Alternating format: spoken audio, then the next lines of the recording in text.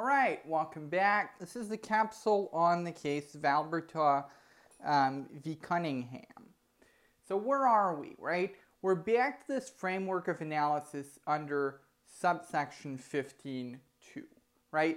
So you'll recall we spent most of our time the last week and for the past two sessions as well on 15.1, right? So there's these two subsections under section 15 of the Canadian Charter, right?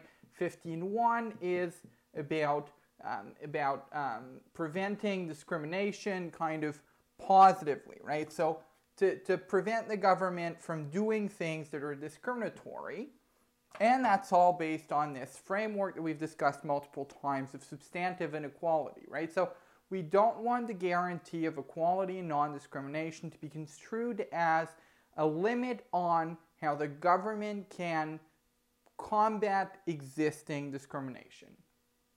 And therefore we have subsection 15.2, which is about ameliorative programs, right? So programs that seek to proactively combat discrimination and therefore that we allow. So programs where the government is doing something that is ostensibly or actually discriminatory and therefore might infringe upon 15.1, but we allow it to be because we think that that discrimination is good, right? That it's positive, that it furthers that goal of substantive inequality in the same way as the guarantee that we find in 15.1. So this is a case under 15.2 of the Charter, right, on appeal from the Court of Appeal for Alberta, relatively recent case, 2011, and we have once again a Supreme Court that's unanimous, right? So as we said, that really sends messages, right? For the Supreme Court to be unanimous on a very significant issue like that sends a message about the state of the law and the importance of the underlying principles. So again, we have something with Indigenous peoples, quite similar to what we had relatively recently. So Section 35 of the Constitution recognizes various rights for Indigenous peoples. I said that before, right? So not the Charter, but the Constitution. Of course, the Charter is part of the Constitution, but the recognition of Aboriginal rights is not part of the Charter. So it's not, right, a specific set of rights that we find in the Charter. Instead, it's a recognition in the Constitution itself. Section 35 says, we hereby recognize pre-existing Aboriginal rights. So that might be, right, various rights that were exercised by Aboriginal peoples, generally at the time the settlers came. So things having to do often with, right, fishing or hunting or various rights having to do with land, occupying land, right, doing various things with land, and therefore, as a result of that recognition in Section 35 of the Constitution, these rights acquire constitutional status, right? So basically, right, these rights have a power that's more significant than the rights that we find in other laws, and therefore they can serve to invalidate other legislation from the government. So if the government passes a right, it infringes upon that Aboriginal right to, say, fish by virtue of its constitutional status, that right can serve to invalidate something else. And that recognizes, right, a certain set of peoples. Obviously, the definition of Indigenous peoples is somewhat limited, right? It's not enough for someone to self-identify as an Indigenous person, and you're told that that extends to groups that are branded as Indians. This is still how federal law labels them, right? So the Indian Act is the federal law by virtue of which the vast majority of Aboriginal rights are recognized in positive law, right? So obviously we have that constitutional recognition of pre-existing rights, but various rights that are given to Aboriginal peoples, right? For instance, having to do with taxation, access to health services, whatever it is, right? It's all by virtue of what we call the Indian Act. So the taxonomy there still exists, right? So for someone to qualify under the Indian Act, they have to be an Indian and they have to be part of a band, right? And therefore, Section 35, you're told, recognizes the rights of specific Aboriginal peoples, specifically Indians, in the sense I've just expanded upon, Métis people, which we'll look at in great detail, and the Inuit, right? So what happens there, right? Alberta does something that ostensibly seeks to further protect the rights of the Métis people. That's significant because the Métis, this is kind of a long constitutional story there, but it's been hard for them to gain recognition, right? So there's this very significant underlying idea, at least in federal law, that people have to be real Indians, and that somehow, right, it's a big risk for people to be fake Indians. And so we see all sorts of things having to do with who you can marry, who you can't marry, what percentage of your blood qualifies you as an Indian, what percentage of your blood stops qualifying you as an Indian, right? And historically we had various things that were struck down, having to do as well with how it's passed down from generation to generation. So children of people in various situations had differing rights, and oftentimes it's been found to be not constitutional. But the Métis have always had issues qualifying because, right, by virtue of their status there, they are a mixed race, right? Initially, they were people who had children with settlers, and therefore, right, developed a different cultural and physical identity than what we call Indians generally under the Indian Act. And as a result of that, they've had trouble to safeguard that identity because federal laws often looked upon them as fake Indians, right? As people who were mixed race and therefore did not have their own distinctive culture that was worthy of protecting. Eventually, right, common sense made its way and there was recognition pursuant to Section 35 of the Constitution. But as I said, that was not always the case. So what happens there, right? Alberta passes a law, quite interestingly, right? It seems Alberta is often in our cases. You'll see, I think 2 weeks from now, Alberta try to argue that discrimination against homosexuals is appropriate, right? So lots of things having to do with Alberta, right? Alberta at this time does something ostensibly good, passes a specific law to give specific privileges to the Métis people.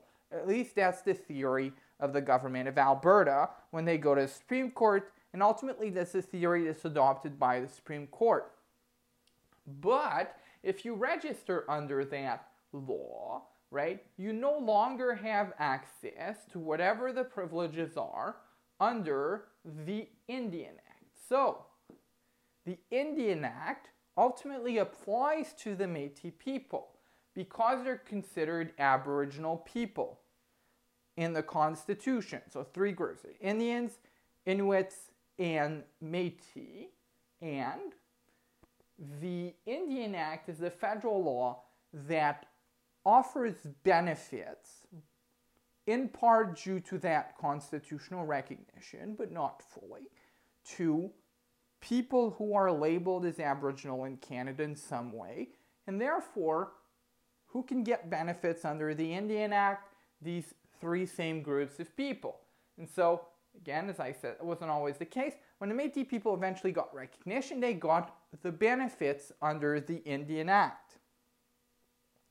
But this Alberta law says if you try to get benefit under this law, specifically having to do with the specific facts are not important, right? Has to do with settlements, right? To give them land and also self-governance rights on their land. That was a big part of the constitutional recognition as well, right? To give people a constitutionalized right often prevents other people from violating it. And to a large extent, it's a recognition of self-governance, right? It's a recognition that the Aboriginal people is at least in part sovereign in a way similar to the way the Canadian government is sovereign, and in a way that other private individuals may not be.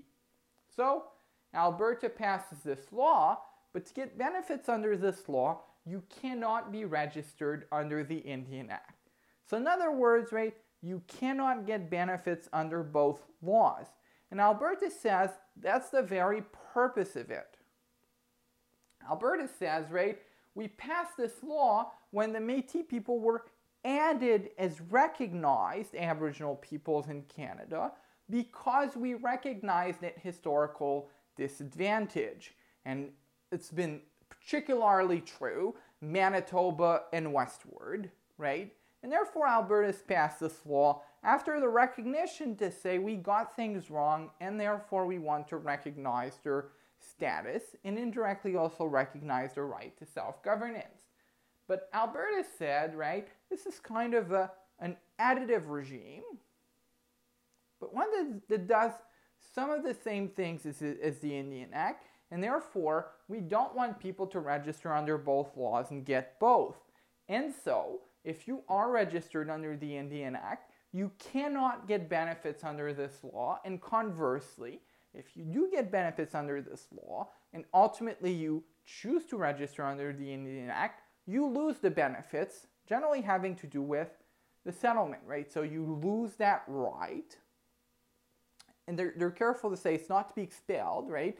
So you don't get expelled from the settlement. It might have been more of a problem. But you lose that property right, which you get by virtue of the act. So if you get a property right on the settlement, right, by virtue of the act, you lose that if you register under the Indian Act.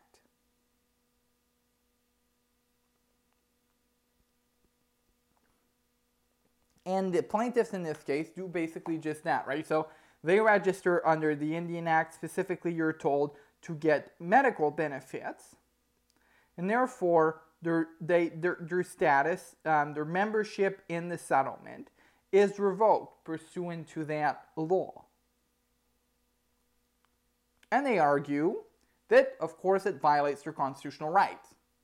So the purpose of the course is generally why people go to the Supreme Court, right? What do they say? Right, Section 2, again, similarly to what we said earlier, right? The people generally invoke more than one constitutional right because more likely to win, right? So first, Section 2. Section 2 is your right of freedom of expression. That includes, among other things, also religion. That also includes your right of what we call, freedom of association. One of the ways you express yourselves is by being part of a group that expresses itself, right? Same way as you do in a protest, in a march, right? They allege that it violates the right of freedom of association, a right to coalesce as a settlement. Second, 7, you'll recall 7 is your right to life, liberty, and security of the person, and the right not to be deprived therefrom, except in accordance with the principles of fundamental justice, right?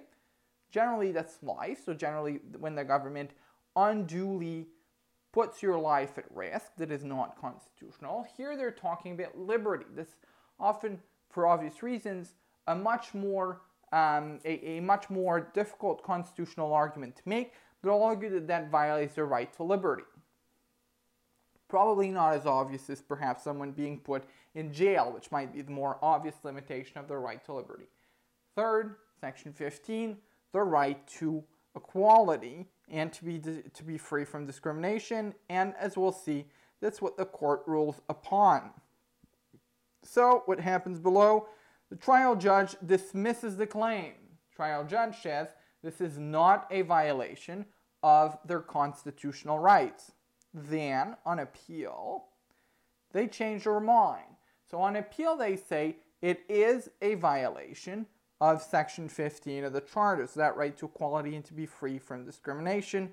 And the Supreme Court reverses that again, agrees with the trial judge. So this is ruled upon under 15, and the Supreme Court says no. This is not unconstitutional discrimination pursuant to Section 15. Why is that? Because of Section 15.2. the court finds to the extent that there is discrimination, and here, of course there is, right? There's discrimination based on an enumerated or analogous ground.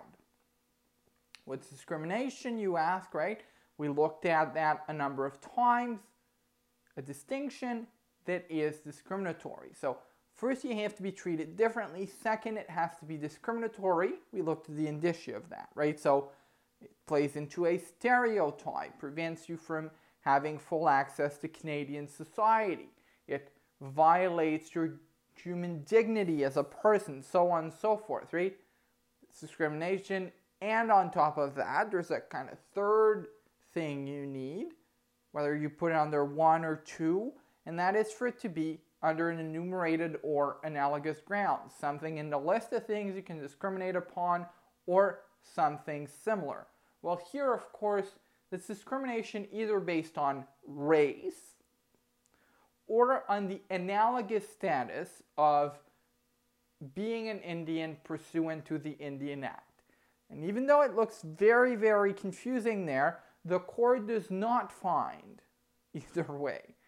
So, first, the court doesn't say that being a status Indian is an analogous grounds. The court does not say, for precedential value, for future cases, that that's an analogous ground. Because you'll recall what I said on analogous grounds, and that is that once it's been proven, you don't have to prove it again. So when someone has shown that, say, being a status Indian is an analogous ground, no one needs to show that again. For future cases, you still have to show discrimination on that ground, but you don't have to show that the ground is analogous. It's as if it were written in the list as one of the things that potentially you can discriminate on. The court doesn't say that status under the Indian Act is such a thing. The court doesn't say either that it's discrimination based on race.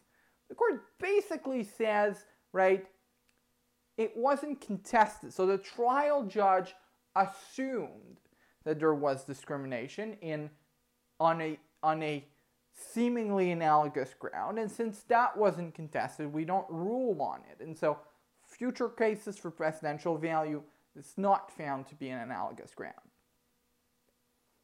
But the court says it is justified under 15.2. So it is discrimination, it's a distinction, right? So we move to 15.2. That's the test. That's what the court says, as we'll see. The court says first we look at whether there's a distinction that's discriminatory, right? So first we look at 15.1. So the government can't just come in and say, well, it's good, so we won't do a discrimination analysis. It's not the steps that we have to go through. First, we consider whether there's discrimination, whether there's a distinction, right? Discriminatory. And second, the government can defend it. But the government can't come in and do a 15.2 analysis first. And the court finds that it is safe under 15.2 because it has an ameliorative purpose. And the court uses very strong language there. You'll see the court is absolutely convinced that it is indeed something that should be saved under 15.2. So we'll see the language is very strong. And that's because the court characterizes the law as providing additional benefits.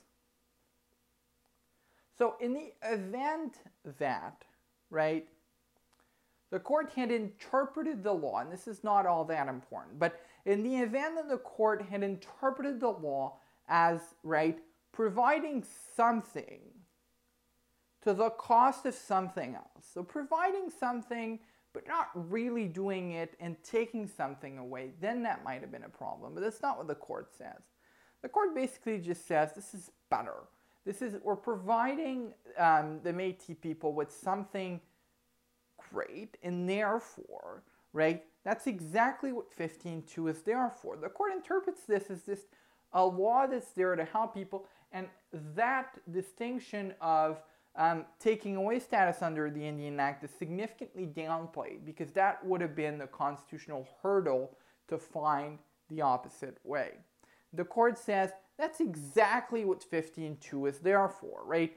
To have this sort of ameliorative program that can help, right, combat existing inequality. And the court might be deferential to the government because there's evidence that that was indeed the intent of the Alberta government in that case, right? There's evidence that the government put in place a commission to evaluate things, right, when it found that, right, the Métis people would be included under that constitutional recognition and wanted to remedy that historical wrong. The court says very strongly that 15.2 is there for that purpose. So 15.2 is there for the government to be able to pass laws without, quote, being paralyzed, it's a very strong word there, by the necessity to assist all and to tailor a program in a way that will enhance the benefits they confer, while ensuring that it's protected against the charge of discrimination. And the government says very strongly, right, that would be prohibitive.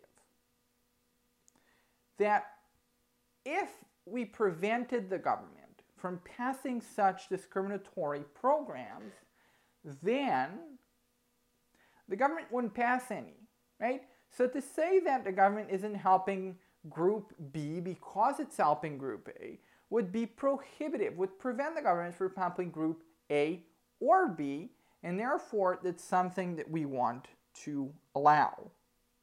And the court says very specifically that that is true even when the included and excluded groups share a similar history of disadvantage and marginalization. In other words, right, you might have people who are in a similar situation. If you pass a law to help one group of people, that's plenty.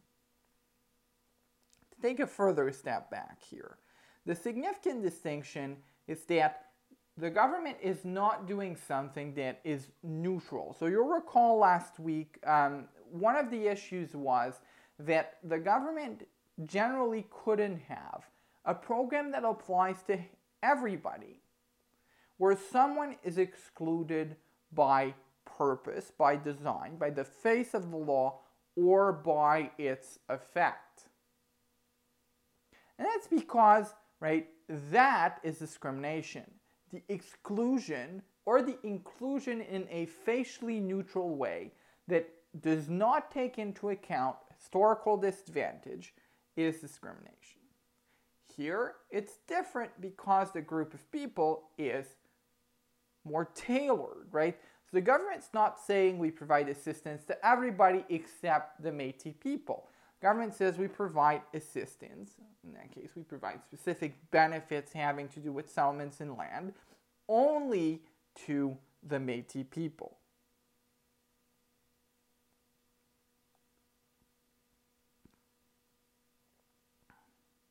So, court, right, again, is going to say that test. So first, 15.1. First, there is an adverse distinction.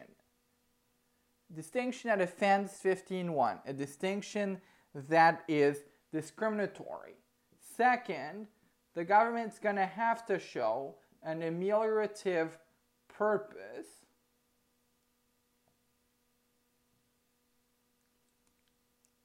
And third,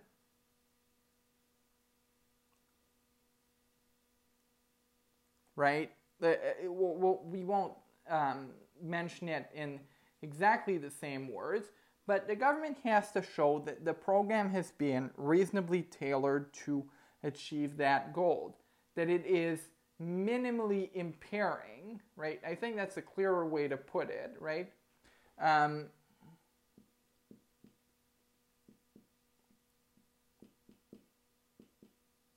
So, the government has to show an ameliorative purpose. Again, as we said, right, we don't look into whether that's correct or not. So, the court is not going to first assume that what the government says is true.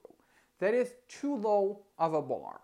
the court, right, doesn't just assume that because the government says it's trying to do something good, that it indeed is. However, the court, as we said, doesn't either, right, look at whether there's proof of it. So it doesn't look at whether, in that case, right, there is evidence that having that law, right, Métis Settlement Act, or whatever it's called, is indeed going to have an impact on the historical disadvantage of Métis people, namely by giving them land and self-governance in a way that remedies their lack thereof. So there is going to have to be, though, a sensical link between the two. So there is going to have to be a demonstration that it makes sense, basically, right? It makes sense that what the government is using as a means to achieve the purpose can be a way to achieve that purpose. And then, right, the government has to tailor it. In other words, once the government has established that purpose,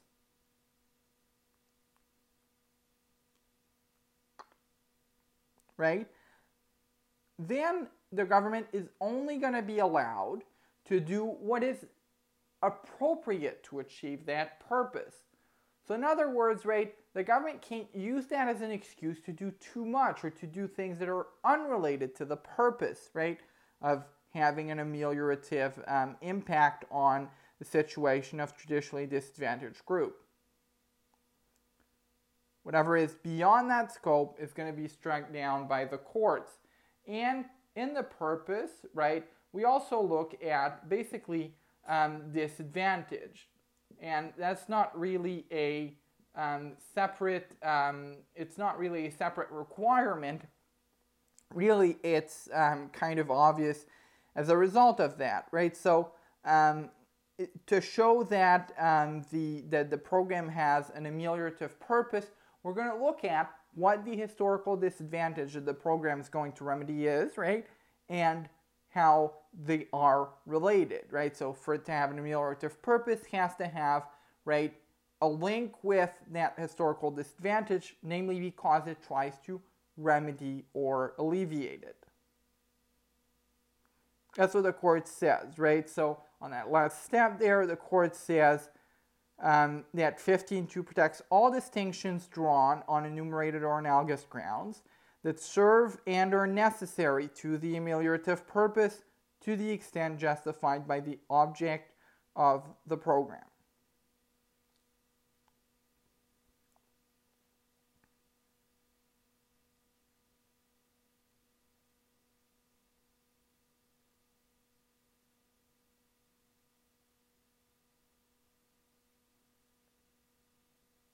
And the court rejects the other constitutional arguments pursuant to the other provisions, right? Not important for our purposes. Basically, the court says there's no evidence to support these other claims based on the right to liberty and freedom of association. So we'll just go through the case now in a bit more detail with specific page references there. The court looks at the law at the very beginning of the case, right?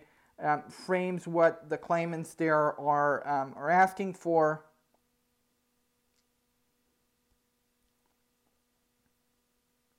Then you have the judicial history, right, 676 and 77. The court explains what I said on that distinct identity, which was hard to recognize by virtue of the fact that they were considered, right, not as legitimate as groups who were traditionally recognized as, quote, Indians under federal law.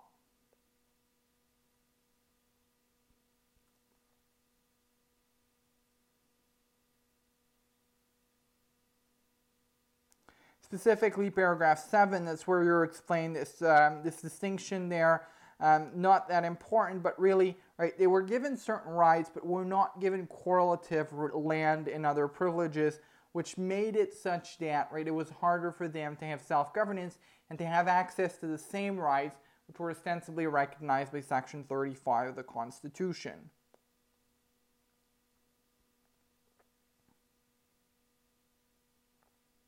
And the Act, the Métis Veteran Act there, right, tries to to achieve that by basically giving them, right, the land that they were not given, contrary to some other indigenous groups.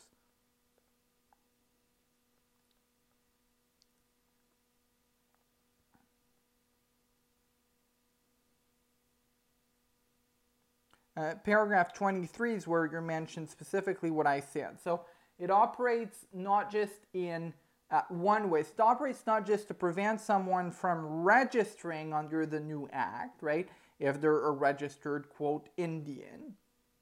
It also works the other way. So you lose whatever status you're given, specifically having to do with the settlement, right, if you do end up eventually registering under the Indian Act. Paragraph 24, you also have a very brief discussion of what I said about the amount of blood that's considered legitimate, or that was considered legitimate under the Indian Act, right? So when and where, right, we consider that people lose their status as legal Indians by virtue of having mixed too much with settlers.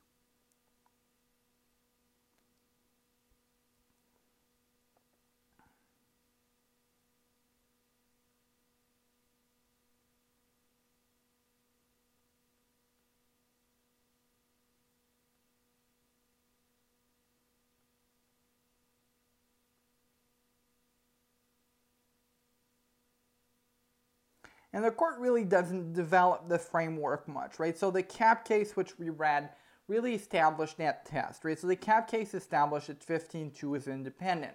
Prior to that, the court didn't know that. So, or hadn't decided that, because the court is what made it true, right?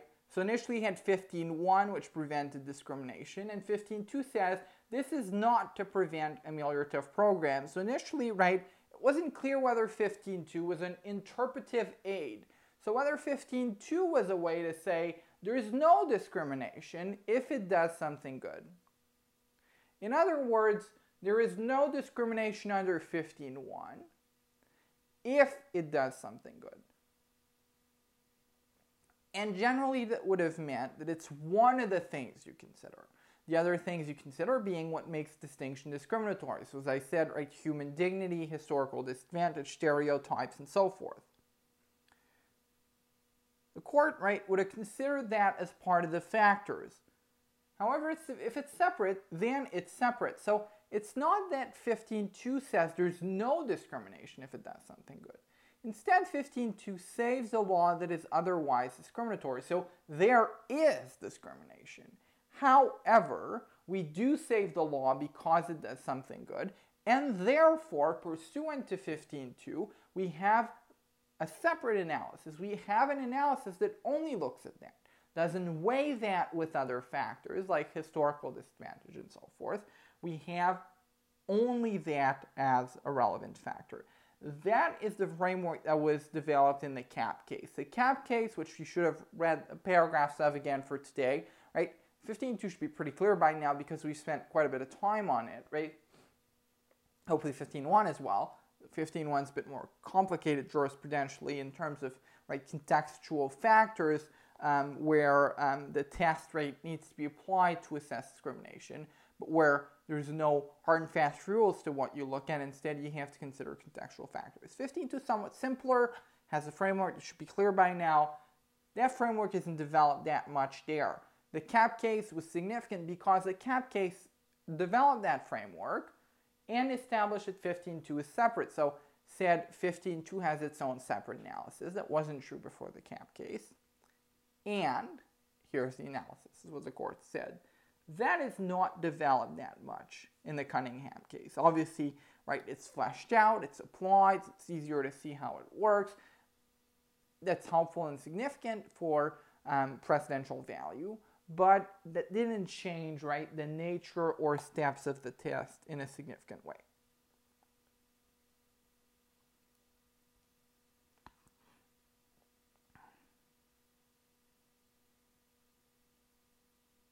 Yeah, quite interestingly, paragraph 32, you might say, that the court is being pretty deferential because there's an argument that's made, right, that there's no evidence that settlements were being overrun by status Indians, or that the number of status Indians seeking settlement membership would impair the aims of the MSAs. That's basically the determination of the Court of Appeal there, which found the other way the Supreme Court. So the Court of Appeal said, right, it is not, right, it is not saved under 15.2 because it is discriminatory and not in a way that's allowable. And in doing that, the Alberta Court of Appeal said there's no evidence there that the reason why we exclude people from seeking membership under both laws is correct. So you might say there that the court gives deference to the government, or you might say, pursuant to what I said, that evidence is not the standard, right? That it just has to be rationally connected. And how you interpret that, whether you interpret it as actual evidence or whether you interpret it as the government just, right, stated that there was a concern and used that as justification, it's going to depend, that's going to, right, determine whether you consider that the court was unduly deferential to the government, or the court just applied the standard and evidence in that sense was never necessary. And the Alberta Court of Appeal 33 says, quite interestingly, right, that is a way to affect our human dignity. So obviously, you have to find that there's a distinction that discriminatory says, right, that the law stereotypes people like the claimants who registered under the Indian Act and therefore lost benefits for medical reasons, right, as being less Métis because of their registration under the Indian Act in a way that did not correspond to their actual circumstances, namely because they're not really different from the people on the settlement, right? And therefore, they're vulnerable to both a unique disadvantage and to stereotyping, resulting in differential treatment and discrimination. And that's all really brushed off pretty quick by the Supreme Court, you might say, right? Might agree, disagree. The exercise in itself here is valuable, right? It's all brushed off. The Supreme Court says it has an ameliorative purpose. That's obvious. We all agree. All 9 of us, or 8, whatever it is, right? In that specific case, we all agree on that. The government said it. It's true. There's no doubt. We all agree on that. And that specific issue there, that disagreement with the Court of Appeal, is not really, right, explained away as much as it's just, right, ignored, or at least not addressed specifically in the reasons of the Supreme Court. And they seem to be issues that might have been worth addressing.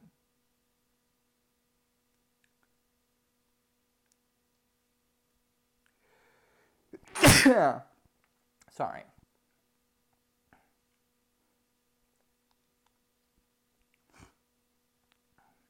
Then the Court of Appeal had to do Section 1 analysis, so you'll recall, right, once that's done, it's not something that we look at in this course in great detail, but once that's all done, you have to consider Section 1. So Section 1 says, even though there is discrimination, impermissible discrimination, right, Section 1 allows the government in some situation to infringe upon discrimination and other constitutional rights, basically either, as we said in an earlier non-recorded portion, right, non-pre-recorded portion, to either balance constitutional rights, to balance competing interests, because oftentimes, right,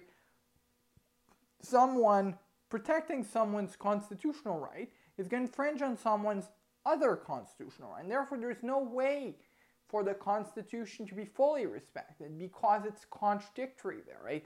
Doing it for one person prevents you from doing it for another person. It's one of the things Section 1 is there for, a balancing of constitutional rights. Second, right, Section 1 allows for reasonable limits. So even when there's no 2 rights involved, Section 1 says the government can limit constitutional rights, right, where it does so in a way that's either necessary or, right, achieves a certain purpose and the government's considered, right, minimal impairment. So the government has tried to, right, limit the extent to which that infringement happens.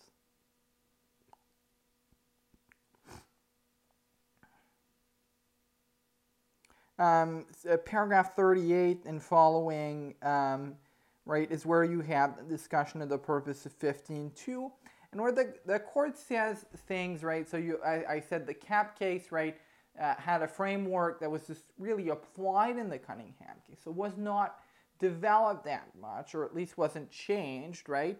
But the court does say things that are stronger there, and they're the things I mentioned earlier. This paragraph 41 and following, right, basically says, right, that the purpose is to save ameliorative programs from the charge of reverse discrimination, and we'll look at that in the next capsule on the United States case, right, which deals with a very similar issue. So reverse discrimination is, right, treating people unequally to remedy historical wrongs, right? So if we say a person gets, right, either a specific benefit, right, a specific government program, well, that is not equal treatment because other people didn't get that government program.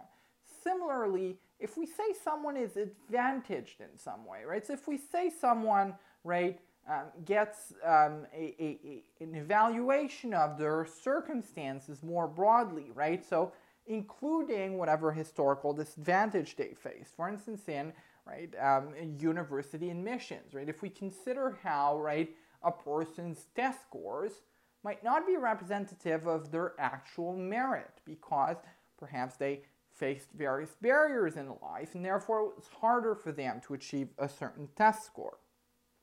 That, by some, is considered reverse discrimination. It's considered discriminating against these other people, generally Caucasian people, right, to remedy historical discrimination, and therefore it's not allowable. And specifically, the court recognizes, paragraph 41, the purpose of 15.2 is to save, it's a very strong word again, ameliorative programs from the charge of reverse discrimination. Court goes further, right? Because the government did that and we didn't like it. At the time the charter was being drafted, 82, right, affirmative action programs, so not just reverse discrimination, specifically having to do with affirmative action, which is, right, holistic view of a person which seeks to also remedy historical disadvantage. Affirmative action programs were being challenged in the United States as discriminatory, a phenomenon sometimes called reverse discrimination. And therefore, 15.2 says, yeah, that's not our thing in Canada. And if there was any lack of certainty based on 15.1 that we have a discrimination protection, that we don't want to be used by Caucasian people to do that, we'll put 15.2 in there that says it explicitly. Supreme Court recognizes that there. Section 15.2 is what I said earlier.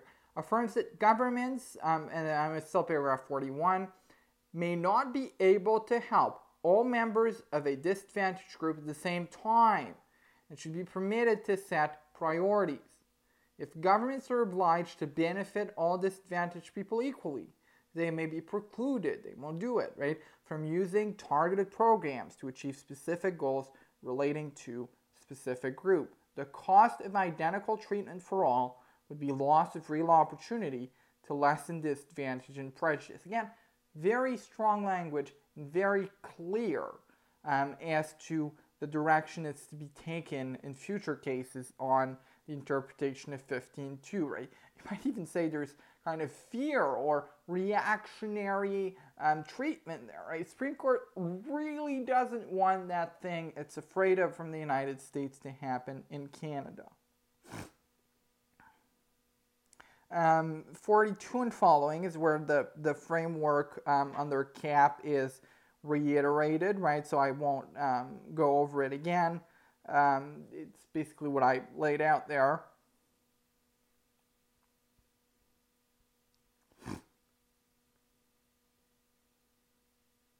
The limitation 46, right?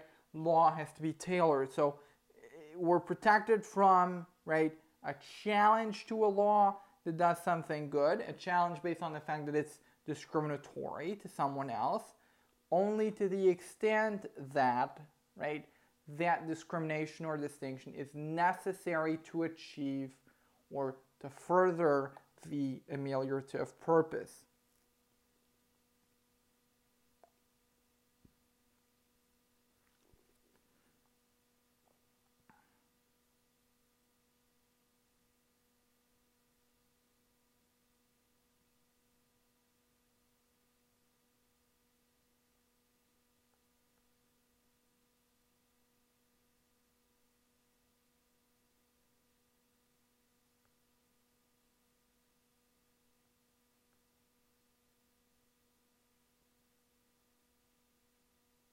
'55 is where the court says basically what I said earlier, that the distinction is not, 53 and following, including 55, is where the Supreme Court says, right, that it's not recognized, not being able to get benefits under the Indian Act is not recognized as an analogous ground independently of the case for future precedential value. Instead, it's something that the court did not need to decide upon because it wasn't contested and it was a conclusion of one of the courts below. And so the takeaway of this case is regarding 15.2, it's not regarding whether status under the Indian Act is an analogous ground within the meaning of, right, the list that's under 1 and 2.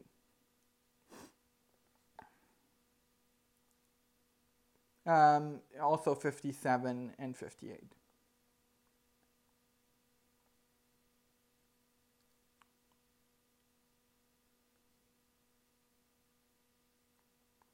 And of course, there's something interesting here, paragraph 61. Defining the objective of the ameliorative program too broadly or too narrowly will skew the analysis. It's very interesting. So obviously, right, oftentimes there's ways to look at things that are different. So here, if the court said, right, we're providing, I won't repeat it again entirely, but if the court had found, right, that you were giving Métis people away by taking something else away under the Indian Act, it likely wouldn't have been permissible. Instead, the court's analysis is that you're just giving them something, and that what they're losing is not really relevant, right? And therefore, right, they have something to gain in the same way as if they didn't lose anything. Because generally, if you lose something, it's likely to be discriminatory.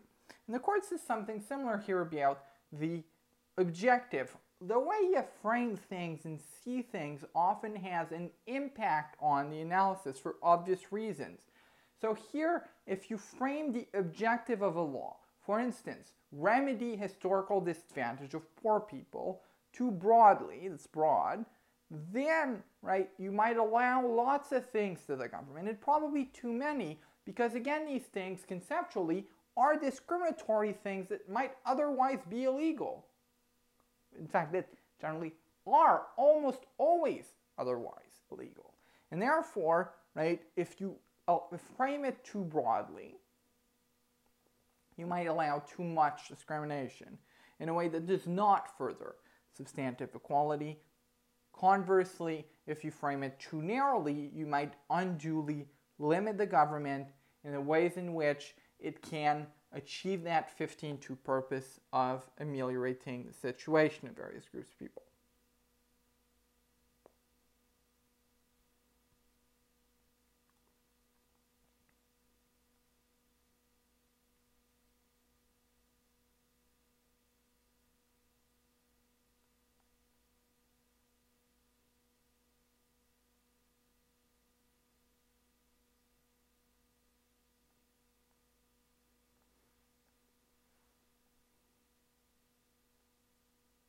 And quite interestingly, right, that exclusion is framed as achieving the purpose of the law. So here, right, the reason why we don't want, you'll recall I said the Court of Appeal said there's no evidence of that. The reason we don't want, right, according to the Supreme Court and the Alberta government, whose position is accepted by the Supreme Court, the reason we don't want people to have benefits under both laws is because we want to have settlements for Métis people.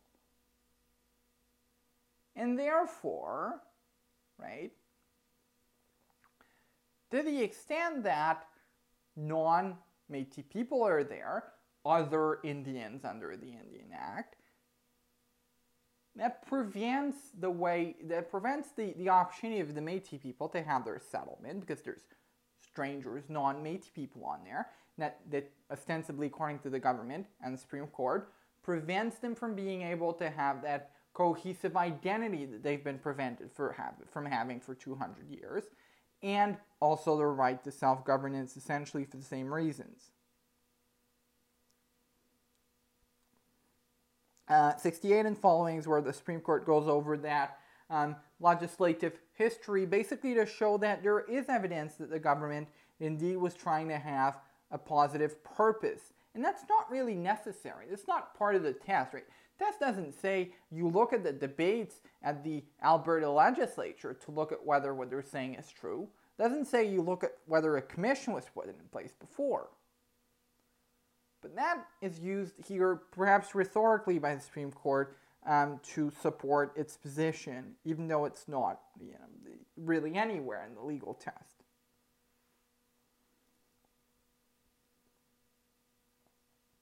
The paragraph 70, quite interestingly, is where the identity of the Métis people is really emphasized by the Supreme Court, and the concern that it prevents them from having that identity by cutting these benefits is really explained away relatively briefly.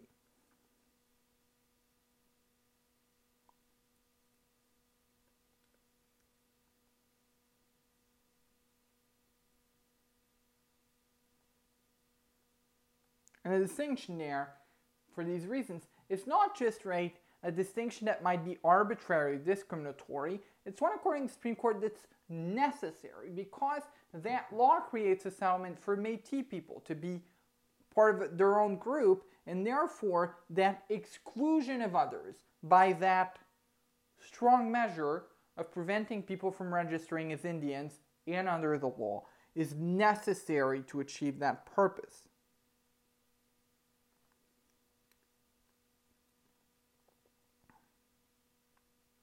And paragraph 74 is where you have, right, the test there. What the Supreme Court says, it has to be rational. So the law has to be a rational way for the government to achieve its stated purpose.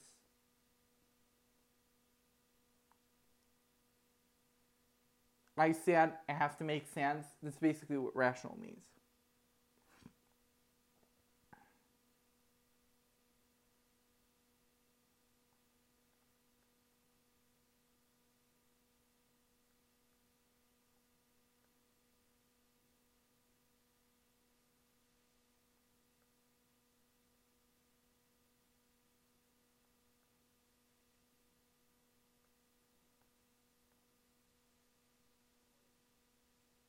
Quite interestingly, the court paragraph 85 and following really brushes away that concern of multiple identities, which is important because really we do have multiple identities, right? You don't have black people or Caucasian people. Oftentimes people have more complex and nuanced identities. And on top of that, people are often victim or subject to discrimination based on intersecting and cumulative grounds. Right? A black woman, for instance, might be subject to discrimination based on gender and race. The Supreme Court here really brushes that away for that Indian, non-Indian distinction, right? People might have an identity as Métis people, but also Indians, right? Pursuant to the Indian Act. The court says really, right, that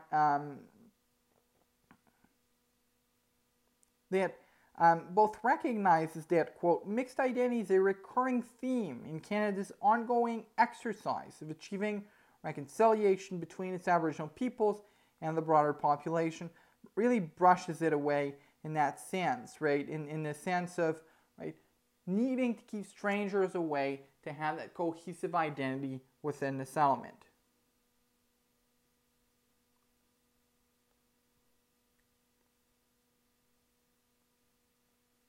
And ultimately, the very end of the case, we'll close on that. Court dismisses these other constitutional arguments under other sections in Section 15 for which insufficient or no evidence was provided.